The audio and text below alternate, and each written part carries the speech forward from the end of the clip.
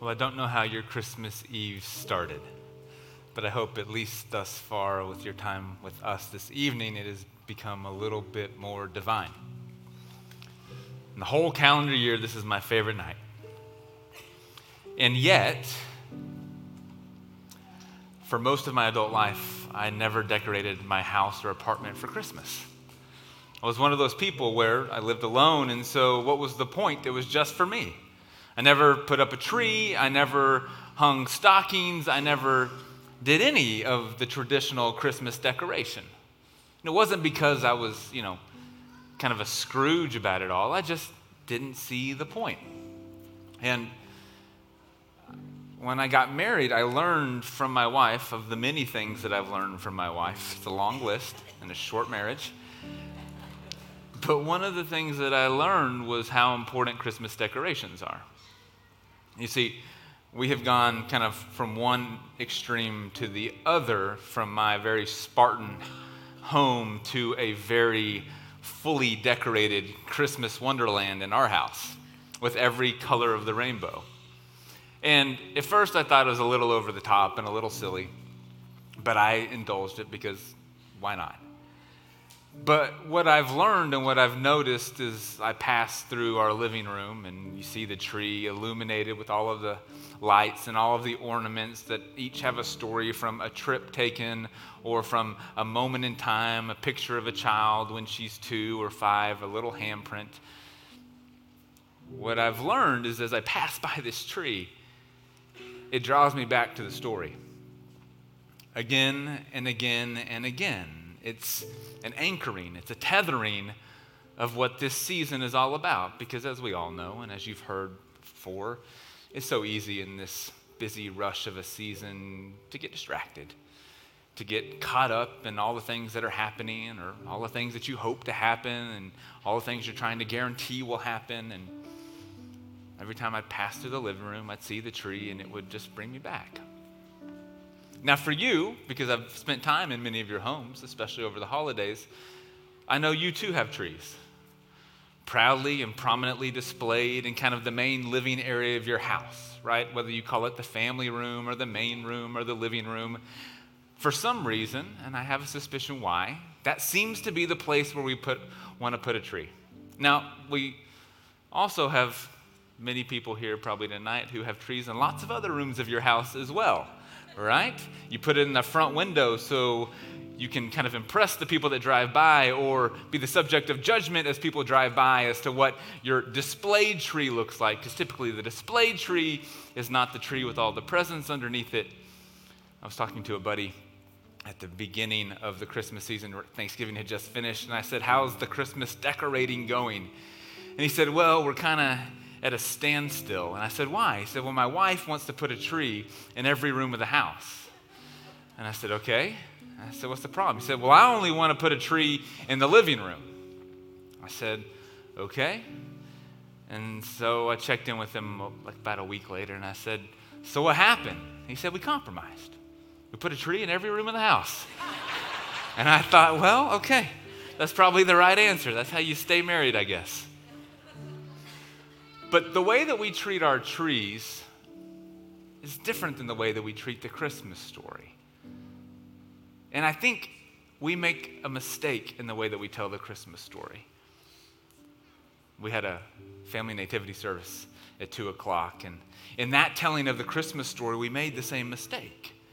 And I think if we continue to make this mistake, which has been handed down year over year, it will cause us to miss the very best part of Christmas. And at least for this year, I don't want us to miss the very best part of Christmas.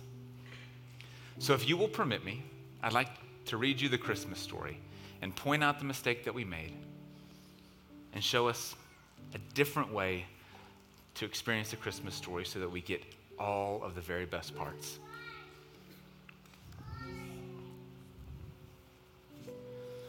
This version of the story that I'm reading comes from Luke's Gospel in the 2nd chapter.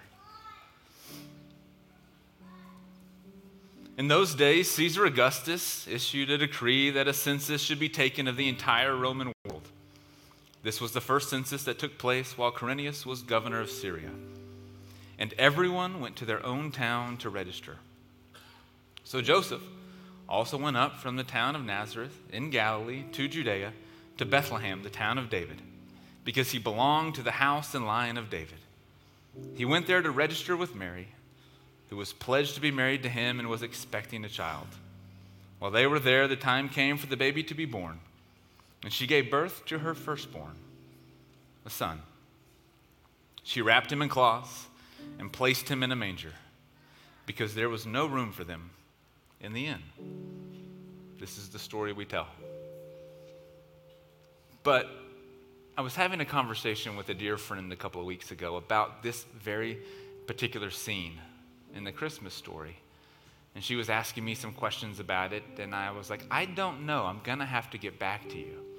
And so I began to do a little research, and I began to dig, and what I've learned is that the word that Luke uses for inn actually has a couple of different meanings. And in fact, Luke uses this same word for inn in other places in his gospel, in particular in the story of the Good Samaritan, where Luke talks about how there is an inn and an innkeeper.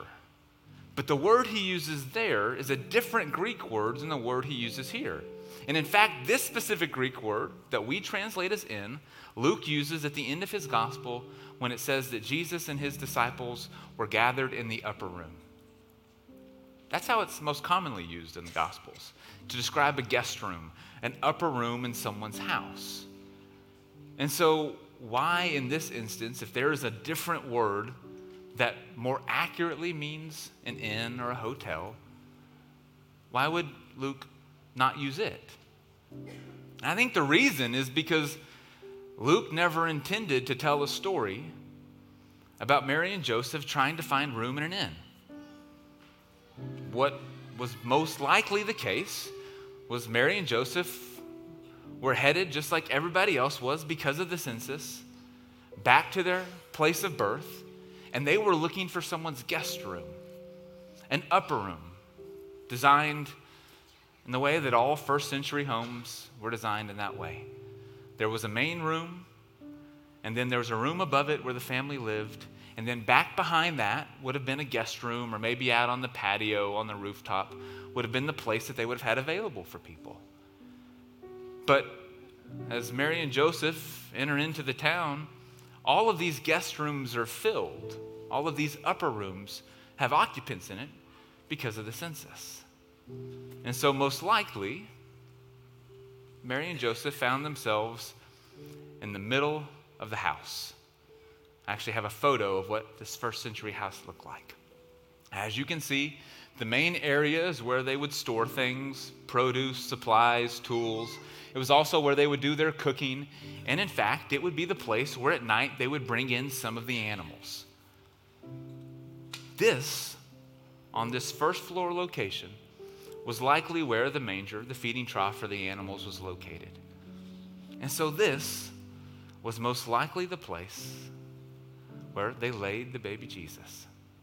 In the midst of the commotion and the chaos and the uncleanliness and the busyness of a family's life, they burst through the front door, spilled out into the middle of the living room, and this is where the Christmas story begins. Not somewhere else in a barn in the back of the property, or down and around the corner, up on a hill like we see images of, far away and removed from the busyness of everyday life.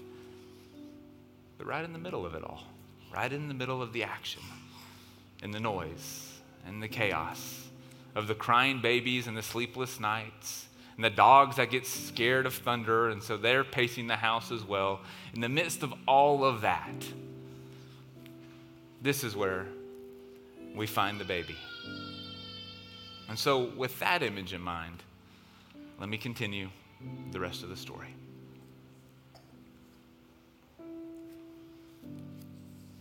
And there were shepherds living out in the fields nearby, keeping watch over their flocks at night. An angel of the Lord appeared to them, and the glory of the Lord shone around them, and they were terrified. But the angel said to them, "Do not be afraid. I bring you good news that will cause great joy for all the people. Today in the town of David a Savior has been born to you. He is the Messiah, the Lord. And this will be a sign to you. You will find a baby wrapped in cloths and lying in a manger." And suddenly, a great company of the heavenly host appeared with the angel, praising God and saying, "Glory to God in the highest heaven, and on earth peace to those on whom his favor rests." When the angels had left them and gone into heaven, the shepherds said one to one another, "Let's go to Bethlehem and see this thing that has happened, which the Lord has told us about." And so they hurried off and found Mary and Joseph and the baby who was lying in the manger. And when they had seen him, they spread the word concerning what had been told them about this child. And all who heard it were amazed at what the shepherds said to them. In the middle of a living room, in the middle of this home, this is where the shepherds discover the baby that is born. And the angels proclaimed a message to the shepherds saying that it would be good news of great joy. But I think the mistake that we make with the Christmas story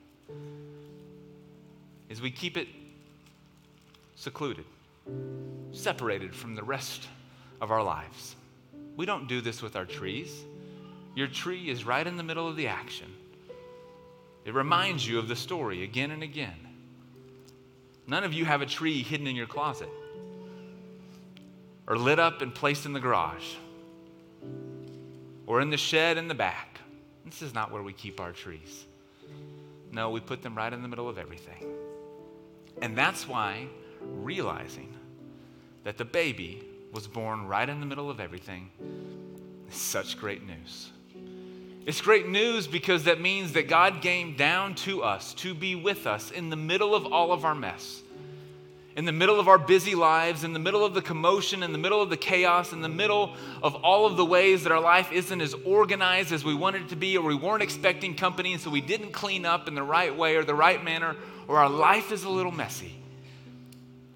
This is where God chooses to come. Because that's what love looks like. Love doesn't require you to get your act together. Love doesn't require you to get all of your ducks in a row. Love comes right on in, right into the middle, because it's willing to get its hands dirty. It's willing to be present. And that's why it's such great news. Because it's not off at a distance. It's not waiting for us to do a certain set of things or to go out and find it, to discover it on our own.